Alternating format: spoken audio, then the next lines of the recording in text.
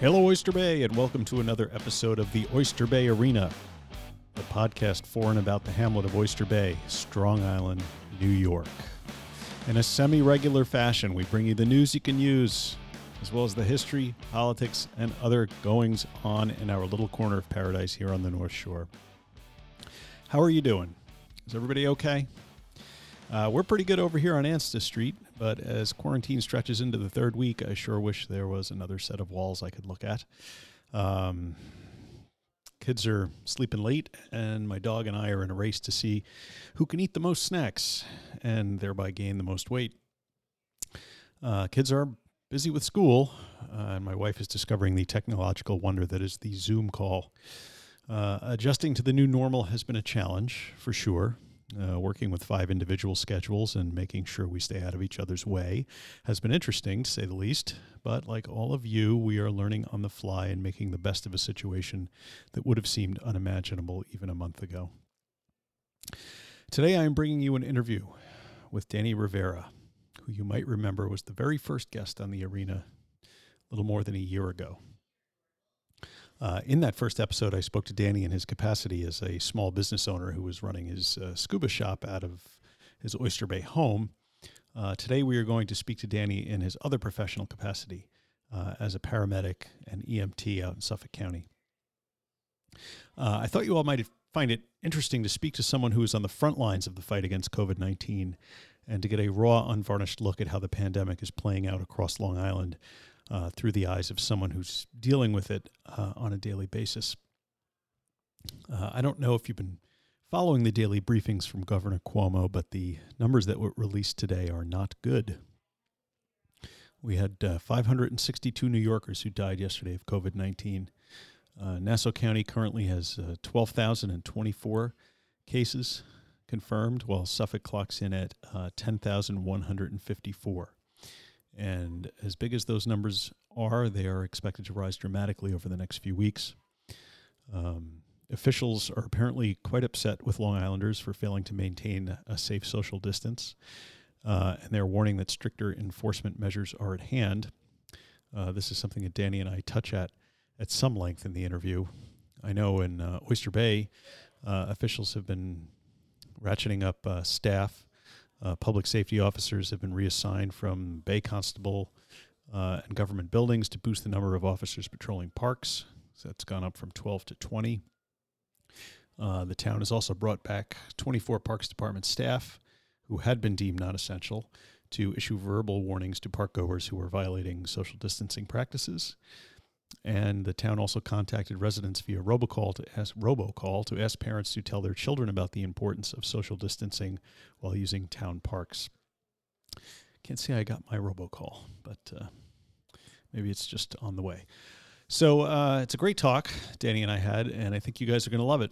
It's also a long interview, so let's get right into it. Without further ado, I will see you on the other side, and now here is my conversation with Danny Rivera.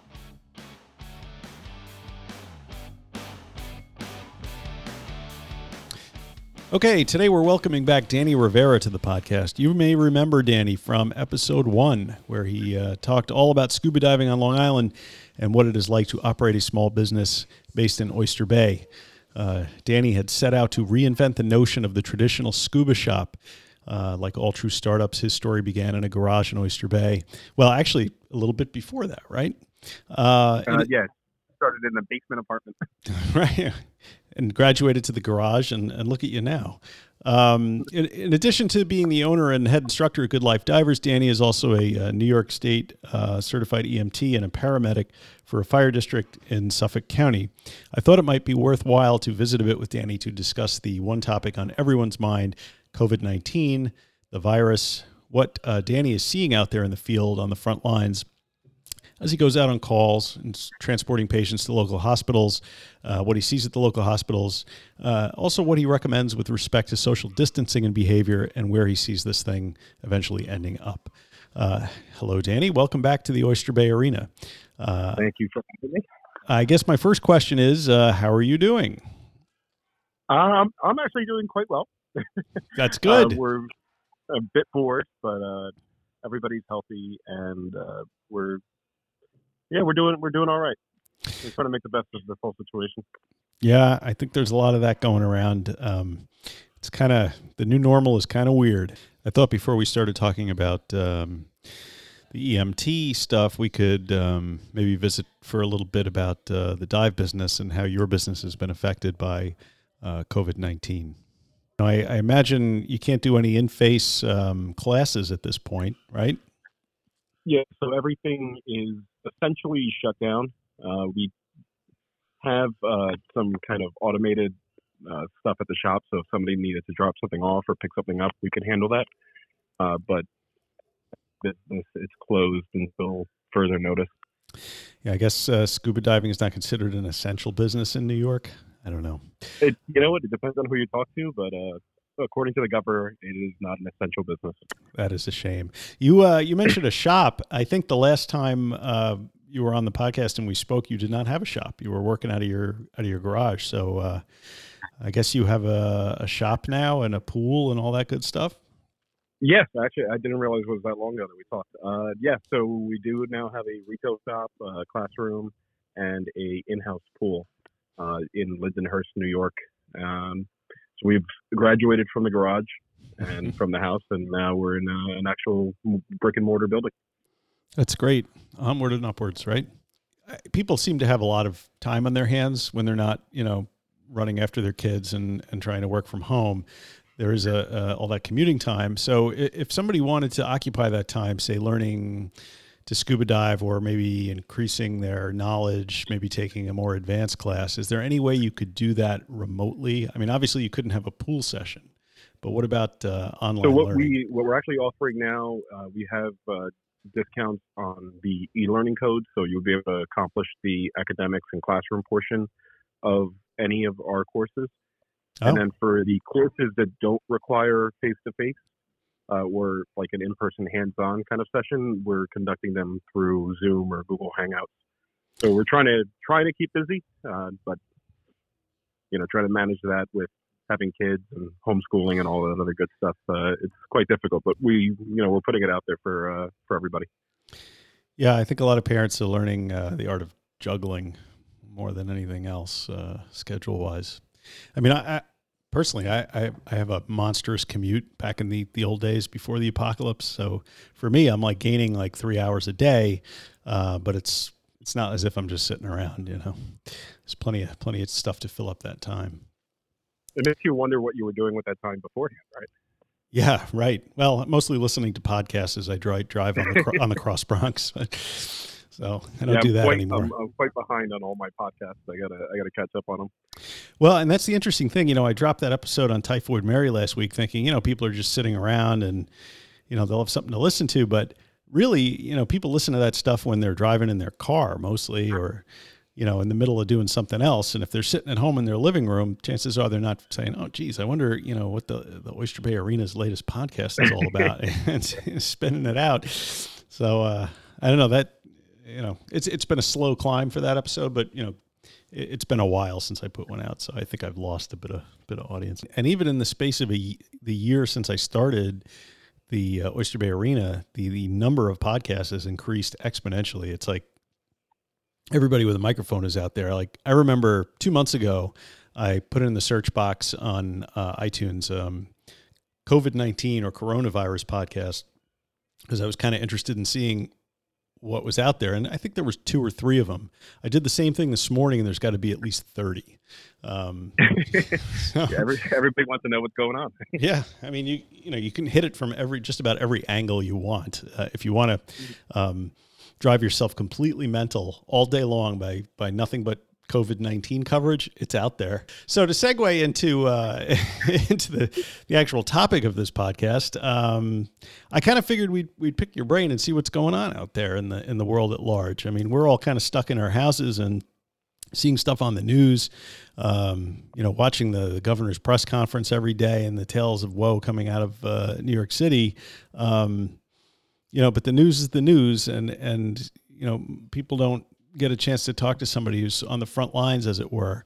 So I figured I would, see if I could pick your brain on that. I will try my best.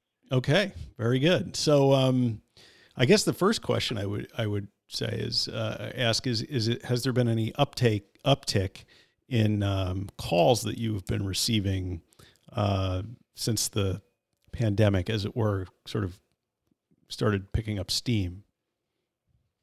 So to answer that question, it's all about the geographics of where somebody's actually working. Mm-hmm. Uh, Fortunately for myself and the guys that I work with, we've actually had a decrease in call volume over the past three or so weeks. Uh, there's a few surrounding districts that their call volume at this point now is almost unhandleable. Really? Yeah, it all depends on where they actually are. So I have colleagues in Western Nassau, in Southern Nassau, and in Western Suffolk, and they're bombarded. Where I work, we think that the call volume is going to be increasing soon. So we're sitting in the calm of the storm, if you will, before it absolutely goes crazy.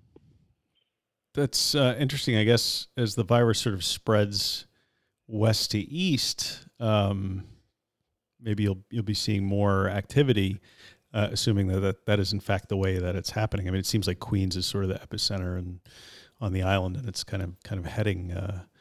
But it's difficult to tell from those maps that pop up every day exactly how accurate they are. I mean, have you gotten any, even in this decreased number of calls that you're getting, have any of them been for people who have symptoms of COVID-19?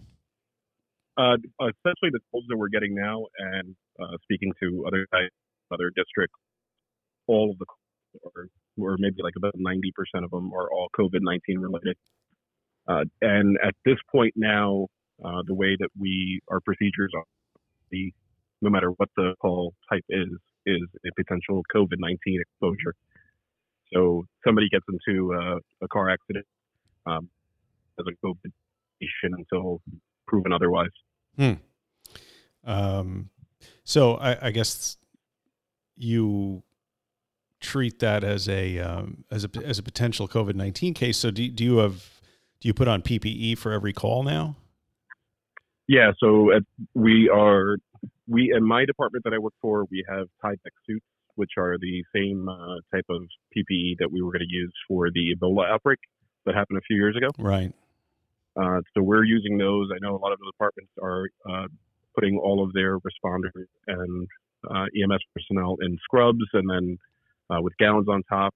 We all have N95 masks, surgical mask as well, gloves, face shields, depending on the actual call. So typically, we would have an idea that we were going to a symptom type call prior to being dispatched to them. Mm-hmm.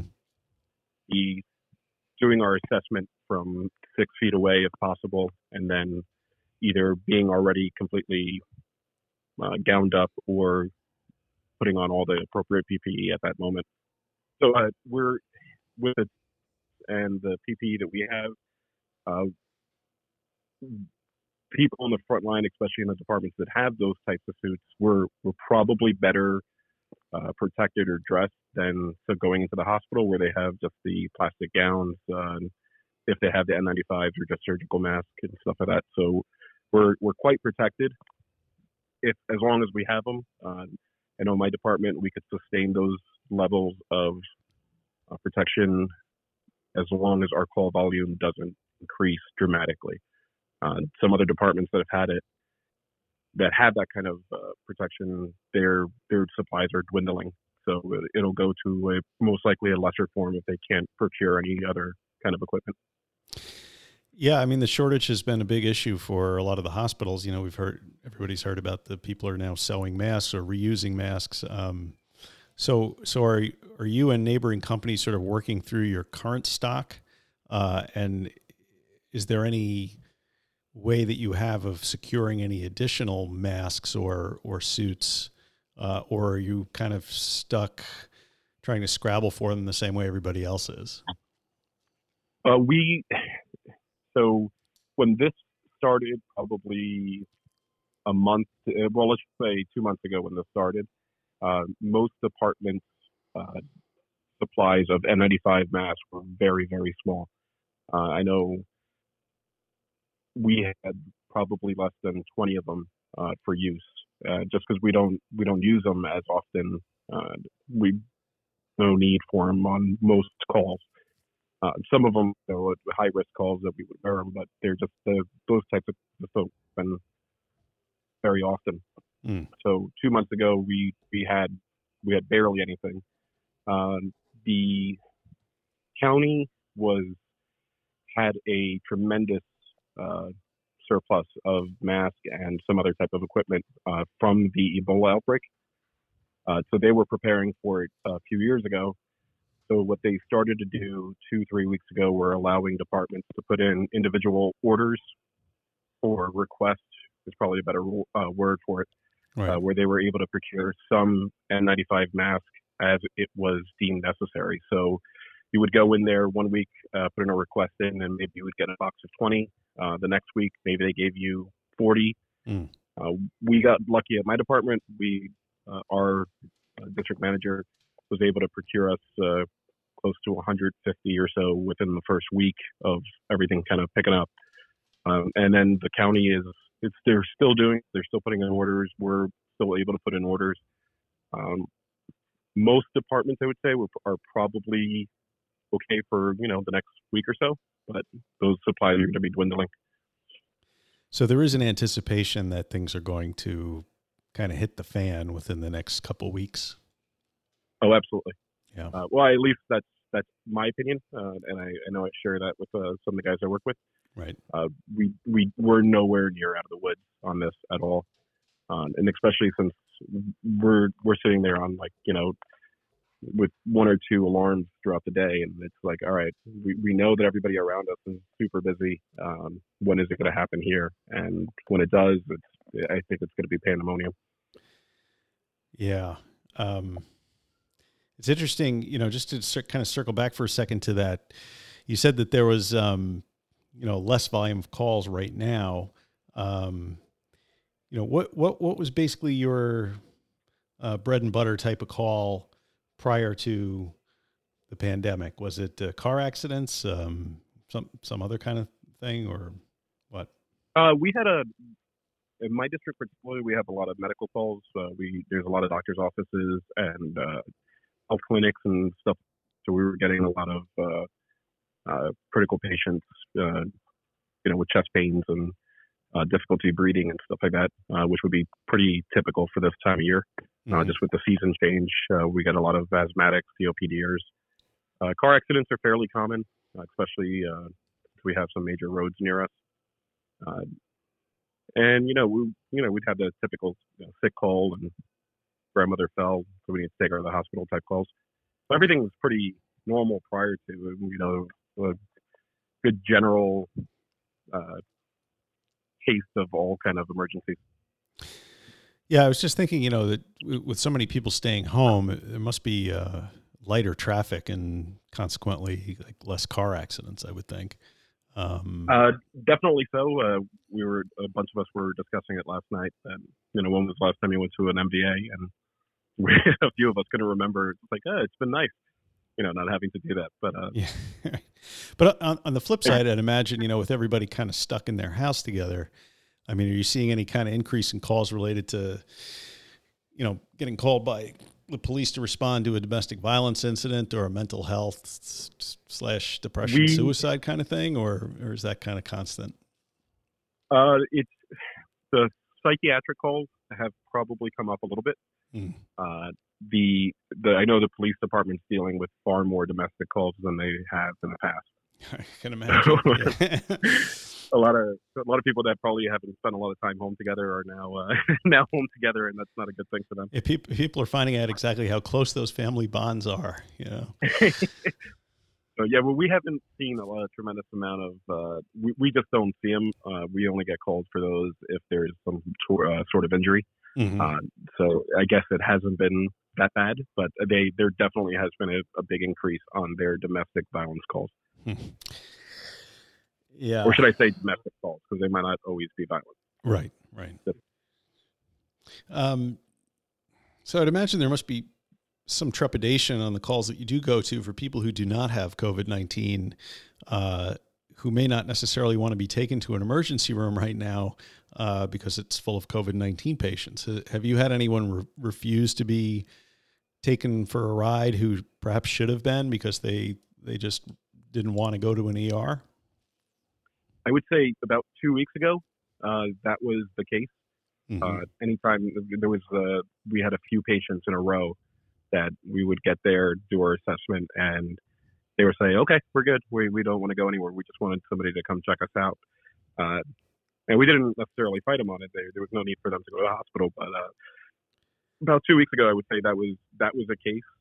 At this point now, we're getting the opposite. We're getting the people that have COVID-19 symptoms that want to go to the hospital that don't necessitate a hospital evaluation. So we're getting that now. So are these folks who have symptoms of COVID-19, or they've had a positive test, or is it some mixture of the two? A mixture of the two. Most people haven't been tested.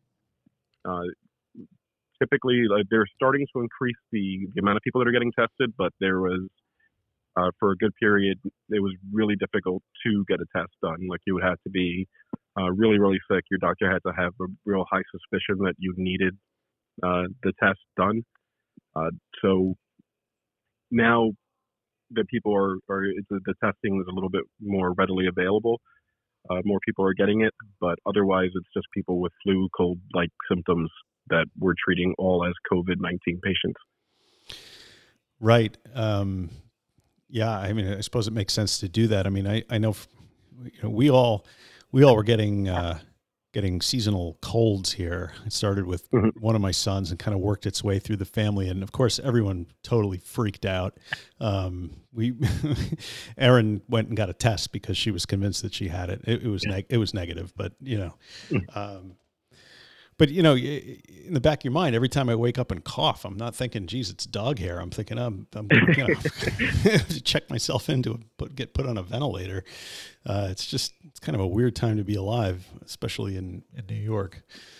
Well, just the symptoms of COVID-19 are so similar to pretty much everything. Yeah, right. And it's allergy season too, so, people who have a predilection to allergies, and allergy induced asthma and stuff must be really losing their minds, Well, with that, we had like I said before, this time of year, COPD patients and asthma is really our bread and butter at this time. So you get those patients on top of people that would be getting pneumonia or getting the cold or a flu. And now everything is COVID-19, even if it's not. And, people are, understandably, they're scared because they don't want to end up on a ventilator just because they have a cold, I think if I had COPD, the last place I would want to go would be somewhere full of COVID-19 patients, That is very true, but for somebody with COPD, especially that's unmanageable, that's where they need to be. And it's unfortunate, right? Because sometimes there's nothing you can do, especially with really bad asthmatics and really bad COPDers. The treatments are very similar to what a COVID-19 patient would be getting anyway, aside from, any antivirals or whatever else they're using to treat this. So some of those patients that are really critical have to go to the hospital, and it's unfortunate, but this is where we're at now. Yeah. I know, like most people, I've been haunting Amazon looking for, mostly toilet paper, but other things as well. Shopping at BJ's before this whole thing started. Yeah. I bet you'll see those numbers rise of BJ's and Costco memberships. Yeah, as well as probably them becoming, hotbeds of COVID-19 activity as well. Since not a lot of people practicing social distancing in those aisles. Maybe they are now, but I don't know. But, there's also this concomitant rise, with COVID-19 of people calling into doctors on this sort of telemedicine, but, and trying to get somebody to evaluate you over like a Zoom call or something, which, seems ridiculous to me. I suppose there's some utility that can be done that way, but I was talking to somebody who said that they used one of these telemedicine places, and the person on the other end, like a nurse practitioner, said, "Well, have your granddaughter there put her fingers on your pulse and tell me how many times it's beating in a minute." And I'm thinking, that's just insane that people. So I ordered myself a pulse oximeter and a blood pressure cuff, and I figure if I have to call somebody, at least I'm going to have some accurate data to provide them. And when I say accurate, I mean as accurate a pulse oximeter data as I can get out of a $16 one that I bought off Amazon that's back ordered and manufactured in China somewhere. But just the idea of no, go ahead. Just going with like the telemedicine and the calls to your normal healthcare practitioner. Honestly, that is probably the best route. Yeah. Getting evaluated in person, getting evaluated in the emergency room, or even by EMS is not the way to go at this point. So I, for one, I'm glad they're doing telemedicine. They're encouraging folks to call their primary care physician and allowing them to make the determination if any other evaluation is actually needed.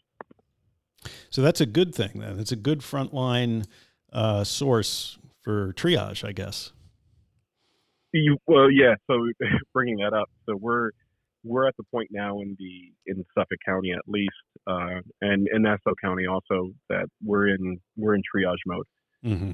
We're not taking COVID-19 patients to the hospital unless they fit a very, very narrow criteria of symptoms mm-hmm. and conditions. So this is the first time I've been a medic for 15 years where we're now told by our medical director in the system to not transport patients to the hospital. Mm. So we, and the amount of time I've been a medic, we were almost never allowed to tell somebody that they don't have to go to the hospital. Yeah. That was just, the risk was too high. And now it's on the other end where bringing patients that don't belong in the hospital and overwhelming the system further is going to be far worse than letting somebody's condition get worse at their house. So it's part of it is you don't want to make a person who's not sicker, and the other part is you don't want to overwhelm the ER or the facility itself. Yes, or is it more the latter rather than the former? We have to protect the frontline people in the hospitals, the nurses, the doctors, PAs, all of them, even the people that are going around the clock cleaning the hospitals. Yeah. They need to be protected and insulated from much of this as possible. We need to protect the patients that are already there, and also EMS and everybody, all the ancillary people from that too, and partly our families on top of that as well. So if maybe a month ago, we would have taken you to the hospital if you called for flu-like symptoms. Mm-hmm. At this point now, we're doing a very simple evaluation, pulse, blood pressure, temperature, which was something that we've never done before either, is taking people's temperature. Really? Yeah, it wasn't necessary for the majority of our care that we would provide. So even if you had a fever, the idea was for not to direct our care away from the actual issues that are going on. So we never had thermometers on the ambulance. Now we do. So part of that, we're also doing, pulse oximetry and making sure that most people, and doing a complete history on somebody's medical condition, whether they even warrant an ambulance transfer. If they don't, which the majority of the patients don't warrant going to the hospital, we give them a handout, tells them these are the symptoms to look for. If anything changes, call your own physician or call the CDC hotline, and then they'll direct you. But we're not transporting you. Right. I should mention that pulse oximetry there's a device that you stick your finger into. A lot of you probably had it at the doctor's office, that it'll read the concentration of oxygen in your blood. And one of the issues with the COVID-19 is that your lungs are unable to process the oxygen in there due to pneumonia or whatever is secondary to the infection. Did I get that right? Does that sound about right? I think it's close enough for government work. Well, I am not an expert in anything medical. I'll tell you that. No, I am a bit of a hypochondriac, so I have that going for me. Okay, so the people that you are taking to the ER, if someone's in extremis and you got to take them, what does it look like when you get there? Is it fairly obvious that the ERs, at least the ones that you're taking people to, are overwhelmed at this point? Yes. I want to be careful because I don't want to disparage the ERs that we're going absolutely to. not. I think they're doing a fantastic with what they have. Sure.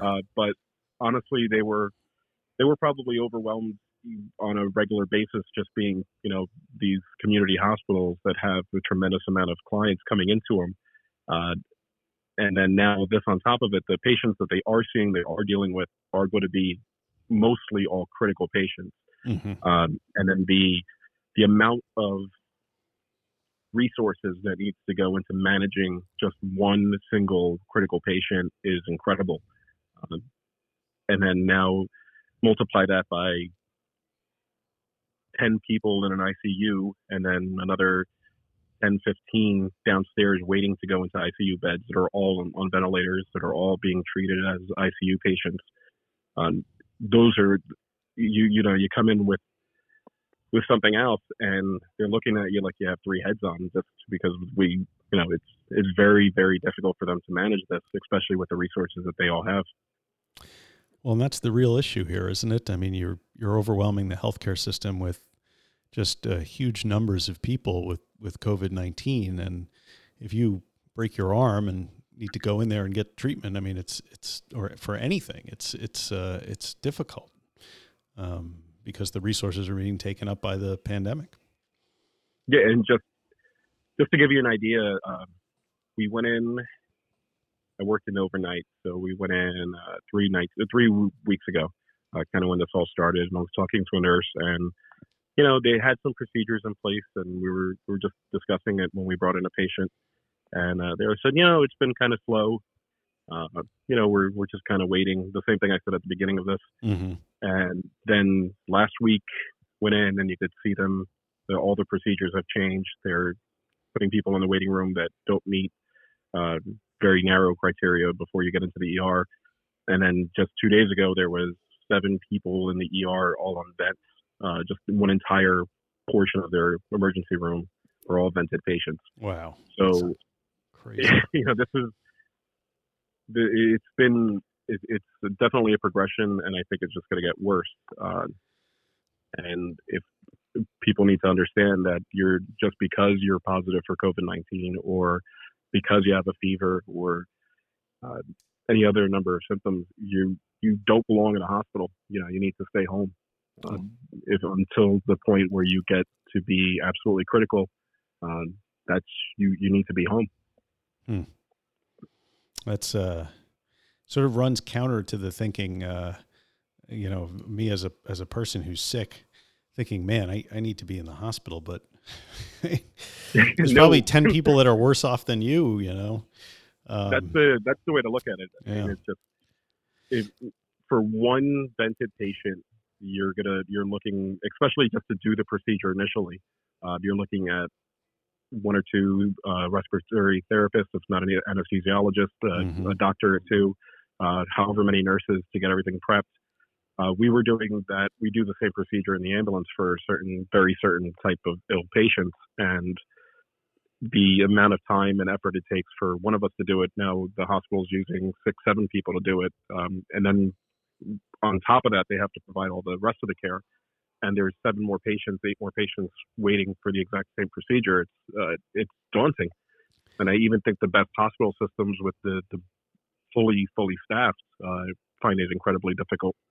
I mean, at some point you're just going to run out of medical professionals. The number of people required to perform treatment on intubated patients who need an incredible amount of treatment. You're just not going to have the numbers of people. That's what they're worried about. So the number one priority is protecting the hospital staff, the doctors, the nurses, all the staff in the hospital. That's the CDC's number one priority, because without them, this ends a lot faster.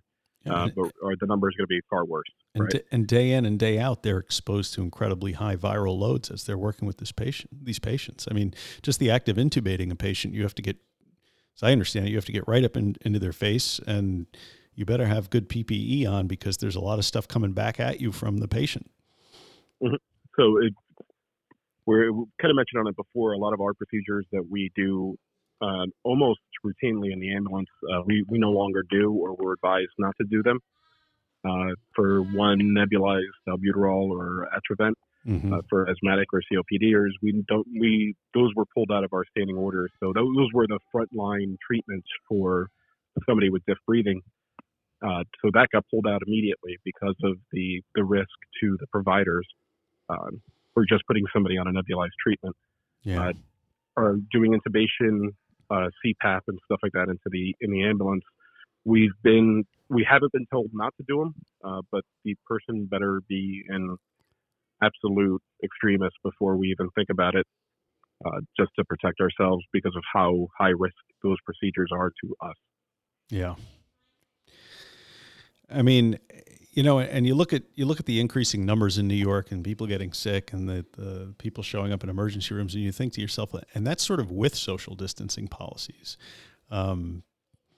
So I guess the next round of questions I want to talk to you about is social distancing. I mean, what do you think about the way social distancing is being practiced right now in the New York area? Is it sufficient? Should it be ratcheted up a bit, or something else? So this goes back to being so geographically. I think it's almost impossible in places like New York City, where you have people just stacked on top of each other. Mm-hmm. I don't know how further people can get. Here in Nassau and Suffolk, depending on where you are, I think we could do better. Personally, without going into like martial law, this is just going to get worse before it gets better.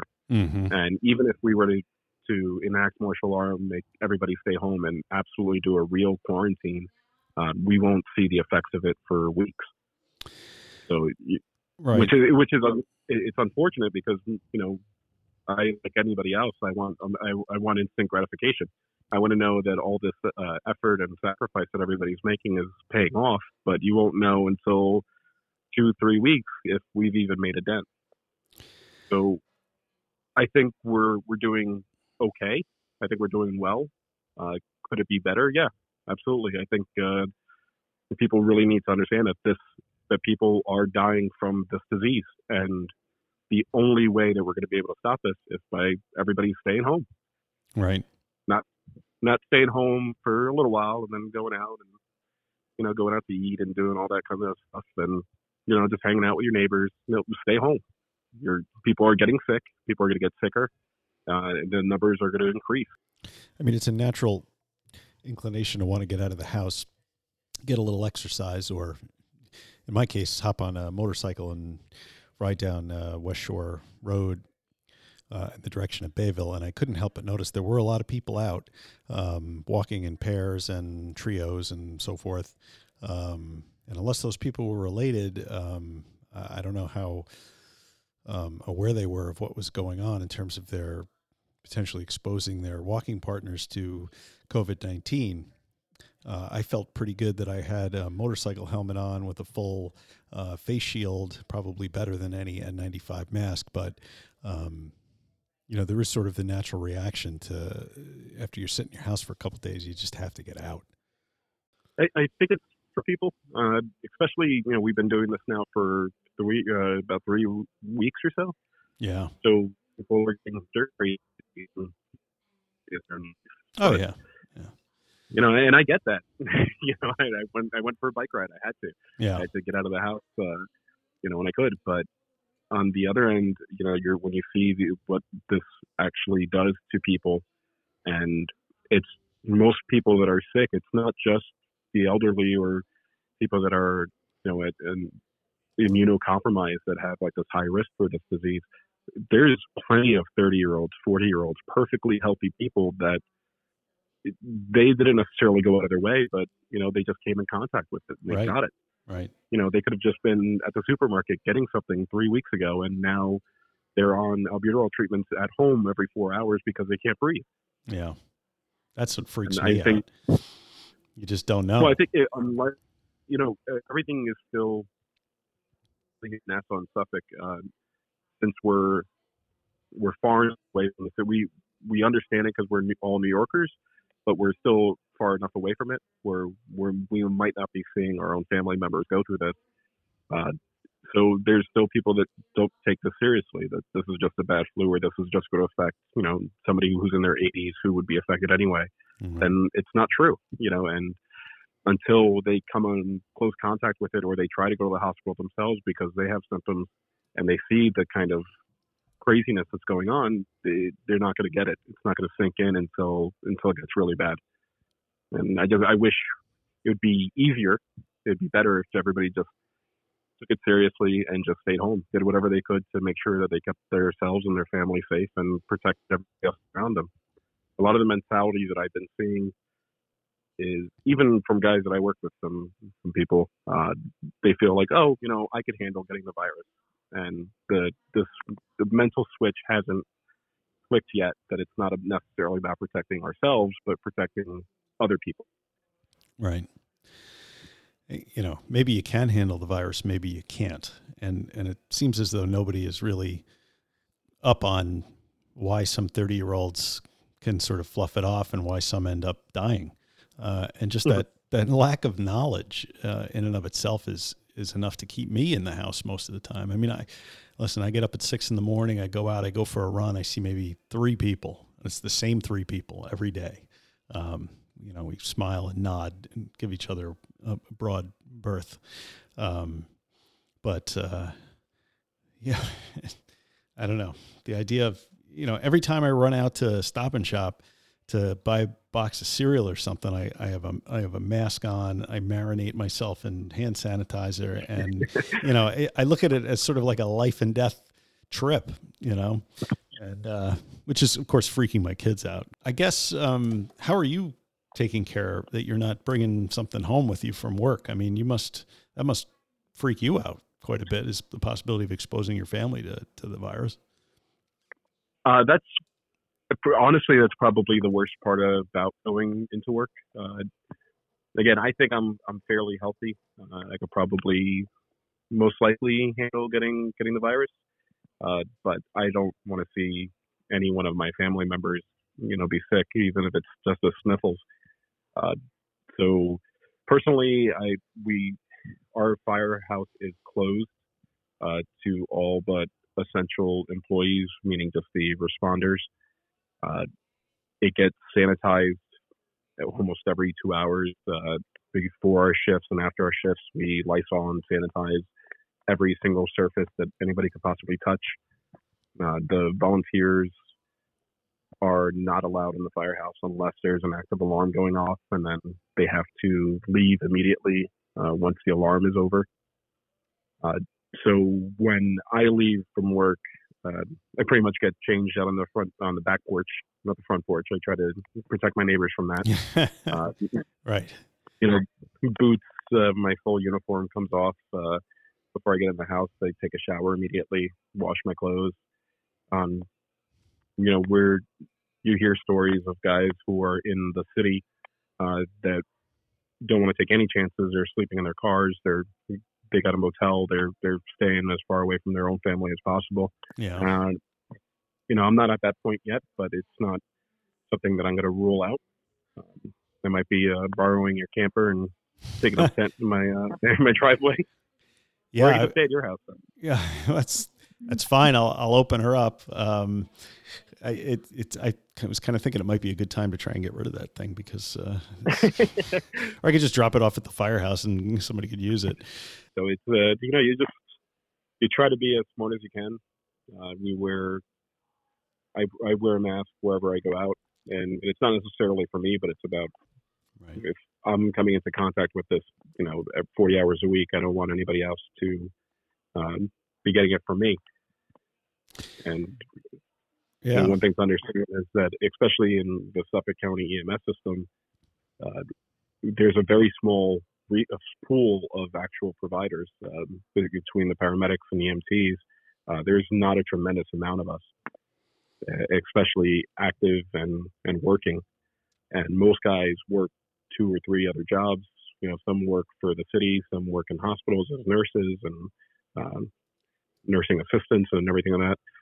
So the same people that are being affected all day, seeing this virus, day to day and up close and personal, they're sitting next to you waiting for the next alarm. So we're trying to protect ourselves from each other as well and just try to be as smart about it as we can.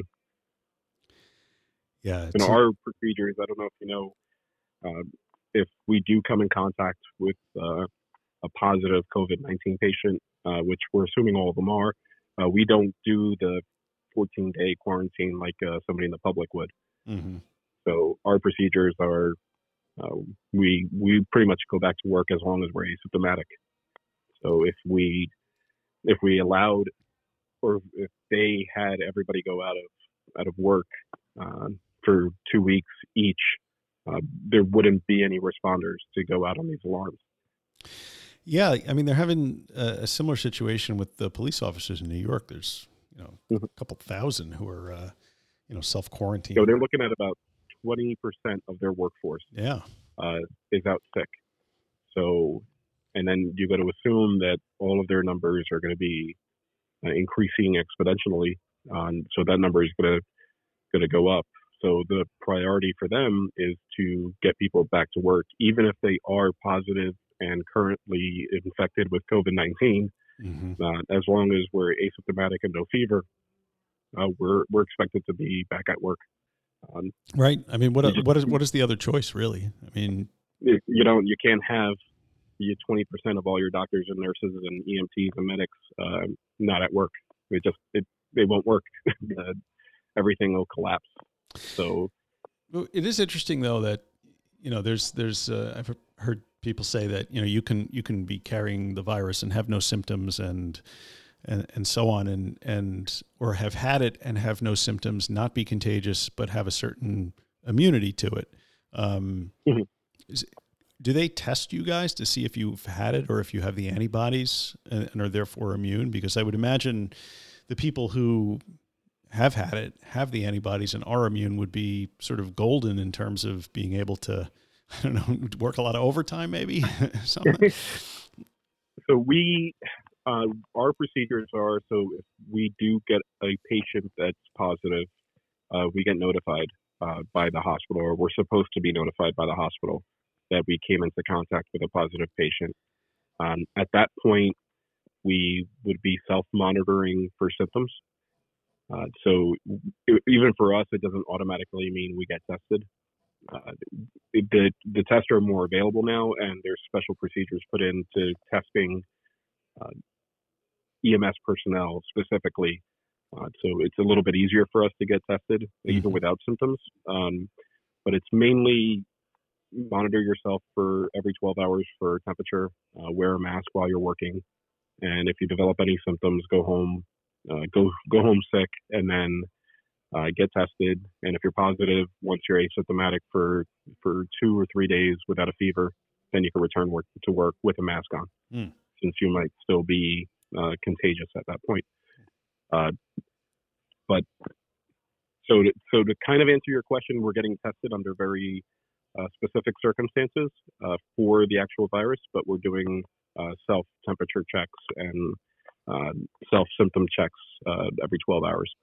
I suppose the best thing that we could do is just as regular citizens to help the first responders is to not get sick in the first place. Yep, just it goes all back down to stay at home. Yeah, there's nothing you need out there. If you do, then you got to be as smart about it as possible. Limit your exposure. Wear a mask when you're out. Don't hang out or dilly dally. Try to do the delivery versus go to the supermarket. Or do you really need that one thing that you need? Coffee would be the thing that, yes, I would that'll drive you out. That will drive me out. Well, I know I speak for every listener here to when I say thank you for doing the job that you're doing. I mean, it's incredibly important work, and it's work that a lot of people would not want to do. So you are appreciated. I hope you realize that. I don't want to take up any more of your time. I know you work today, and I'm going to sign off and say, good luck, and we appreciate you taking the time out to let us know what's going on out there. All right. Thanks, Mark. Thank you, Danny. All right, folks. Hope you enjoyed that conversation with Danny Rivera, EMT paramedic out in Suffolk County. Be well, stay safe, stay inside if you can, and hopefully I will be coming back to you next week with another episode of the Oyster Bay Arena. Take care of yourselves. Goodbye.